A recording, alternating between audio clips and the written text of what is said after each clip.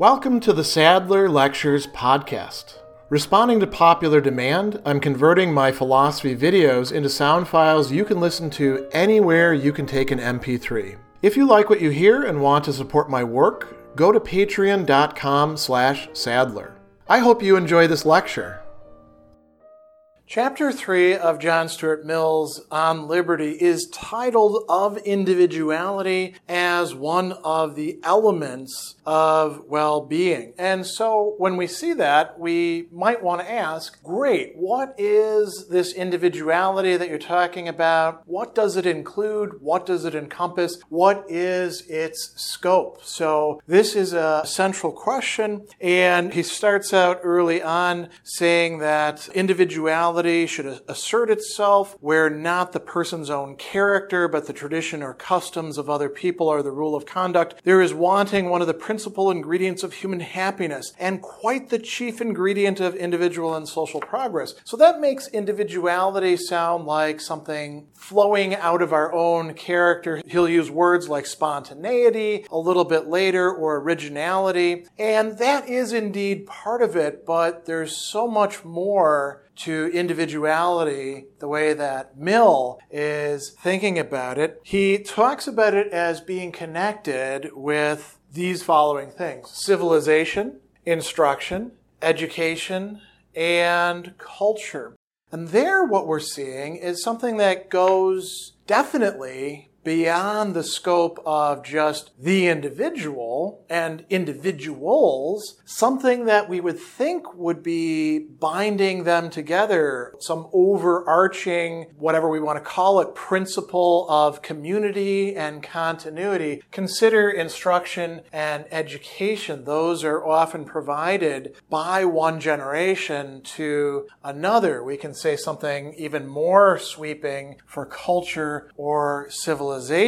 And Mill thinks that individuality, nevertheless, actually plays a really important role in this. He says, if it were felt that the free development of individuality is one of the leading essentials of well-being, that it is not only a coordinate element with all that is designated by these terms, civilization, instruction, education, and culture, but is itself a necessary part and condition of all these things. And then he goes on with that. So he's saying that not only is individuality an element in these, even a coordinating element, right? Something on the same level, but rather that individuality itself of the human being, of human beings, since he's a pluralist about individuality, is going to provide a kind of basis for these. And he's not just thinking, he's a utilitarian, he's not just thinking of some sort of aggregate. He's saying that real individuality in real people plays a role in the development and the ongoing fertility or relevancy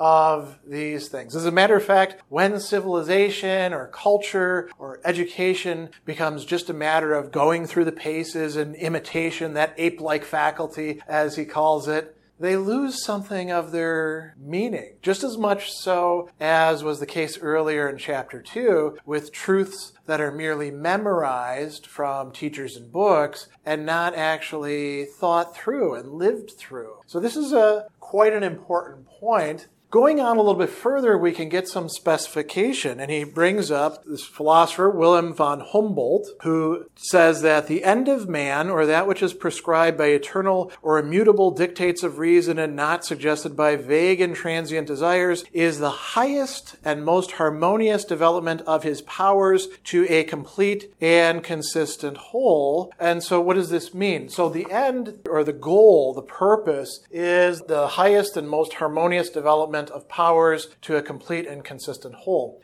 This doesn't mean just developing each thing as if it was a set of role-playing stats, like, I'm going to jack up my strength and my dexterity and my wisdom, all of them to 18 or 20 or 25 or whatever you're playing, right? There has to be coordination. There has to be integration. There has to be harmonious, as he says, and consistency involved in this. So our harmonious development, they work together. together, consistent whole. We are that whole as human beings. So, this is kind of similar to earlier notions of human perfection or fulfillment. When you see perfection here, don't think of like ticking off boxes, but think instead of realization of what human nature is really capable of, the realization of capacities or possibilities. Doing so means uniting them together, and this would be part of the development of individuality. This is what we're aiming at according to Mill, who's taking this from von Humboldt. He could have taken it from many others as well, Mary Wollstonecraft, for example.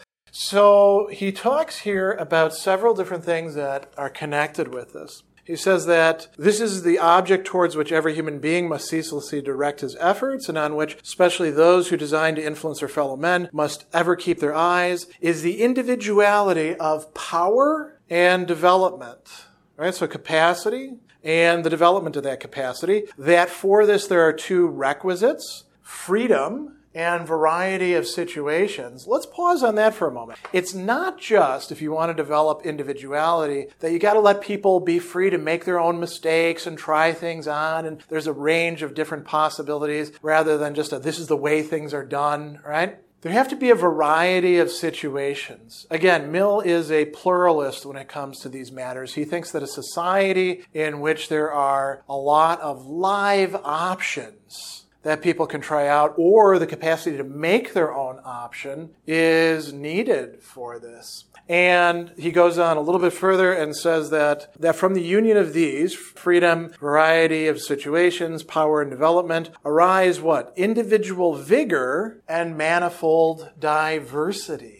So individuality involves a kind of development of strength and manifold diversity. He goes on a little bit and says these combine themselves in originality. So a lot of different moving parts here. The other main thing that we need to think about is, all right, so what in us does this involve? What are these powers that we're developing to a complete and consistent whole? And Mill gives us a considerable amount of his moral psychology or anthropology in this very chapter. When he's talking about the need to engage in choosing, in committing ourselves one way or another, he brings up a number of different human faculties and capacities. He tells us that perception, our capacity to take in information from the outside world, not only about pure perceptual qualities like the taste of something or the smell of the air or the feel of my finger against my cheekbone or things like that, but also our other faculties of perception as well. Judgment, our ability to develop new information out of the situation that we're in, to act as judges and say, this is the case, this is not the case. Discriminative feeling. This is very important. Discriminative feeling isn't just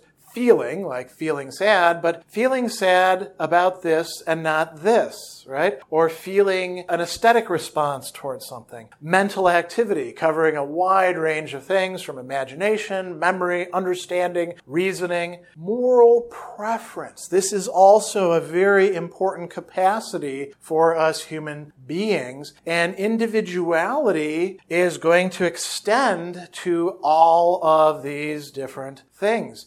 Take for an example the provision of a single flower proffered to another person in a situation. We can perceive it, we can make a judgment about it, we can have a sort of aesthetic response to it, we can think about where did this flower come from, and we can realize through our moral sense that this is the right thing to do or the wrong thing to do. Somebody who is giving the single dark red rose to somebody whose date has just gotten up to go to the bathroom, attempting to seduce them, right? Bad, right? Somebody who is bringing that rose at the beginning of the date. We say that's right. And notice this is an aesthetic phenomenon that we have moral judgments about. And this all enters into the scope of individuality, both of the actor and of the perceiver. He also tells us that our desires and impulses, and he uses the term feelings and susceptibility in that passage as well, are important. That having our own desires and impulses is part of what makes us individuals, not just those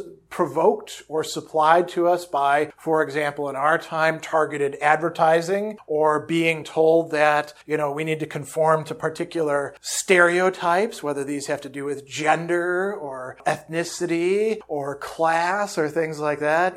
Dudes don't cry, for example. Well, as a matter of fact, some pretty cool dudes throughout the history of actual history and literature, like Odysseus, for example, have desires and impulses, acting on our own desires and impulses in an autonomous way. This is part of individuality. So it's not just all top-level stuff like the intellect and the will. It's also all this other stuff. The fact that I prefer hearing this kind of music, or the experience of being in a certain kind of prairie on a hot day and seeing the bees and butterflies and birds flitting around. Part of my individuality, perhaps not part of yours. He also talks at another place about great energies guided by vigorous reason, strong feelings by conscientious will. This goes back to that complete and consistent whole. We don't want to have atrophied or underdeveloped human capacities. We want them firing, as we say, on all cylinders, but we want them to be coordinated. So you're not just a jangly bag of feelings drawing you in all sorts of different directions, never able to concentrate on a particular project. This leads us to another thing, our social and moral capacities.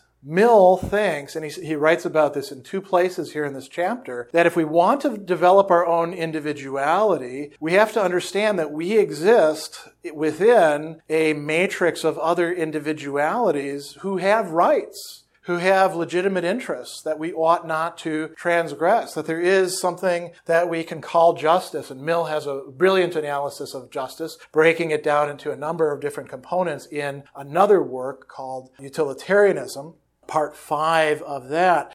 And he also talks about genius. Genius isn't really genius in a full sense unless it recognizes the legitimate needs and interests and rights of other people. That recognizing this helps us to develop a very important set of capacities within us that realize our human nature. Finally, we should talk about the aesthetic. He brings up this at several different points, but it's really running throughout the entire chapter. Our appreciation for the cultivated and developed and most likely unfinished and finite individuality of ourselves and of others can be done in a way that involves an aesthetic response, where we find it beautiful or ugly, honorable or base. Maybe a work in progress is another way of thinking about it, as when we look at some of Rembrandt's sketches and we say, wow, that's some cool penmanship. I wonder what sort of painting it was to develop into. And so this aesthetic capacity that we have is incredibly important and is just as much part of our individuality as is the, social, political, moral, as is the intellectual, as is the desirous and appetitive or impulsive. In fact, you could say that the aesthetic, in a certain sense, is what brings all of these things together. This notion of being a complete and consistent whole is a aesthetic value as well as intellectual or moral. So this gives you some idea of what Mill conceives of as falling within the scope or province of individuality, not just in general, but for all of us as individuals. Me, you, everybody else that we encounter. Special thanks to all of my Patreon supporters for making this podcast possible. You can find me on Twitter at Philosopher70, on YouTube at the Gregory B. Sadler channel, and on Facebook on the Gregory B. Sadler page. Once again, to support my work, go to patreon.com/Sadler. Above all, keep studying these great philosophical works.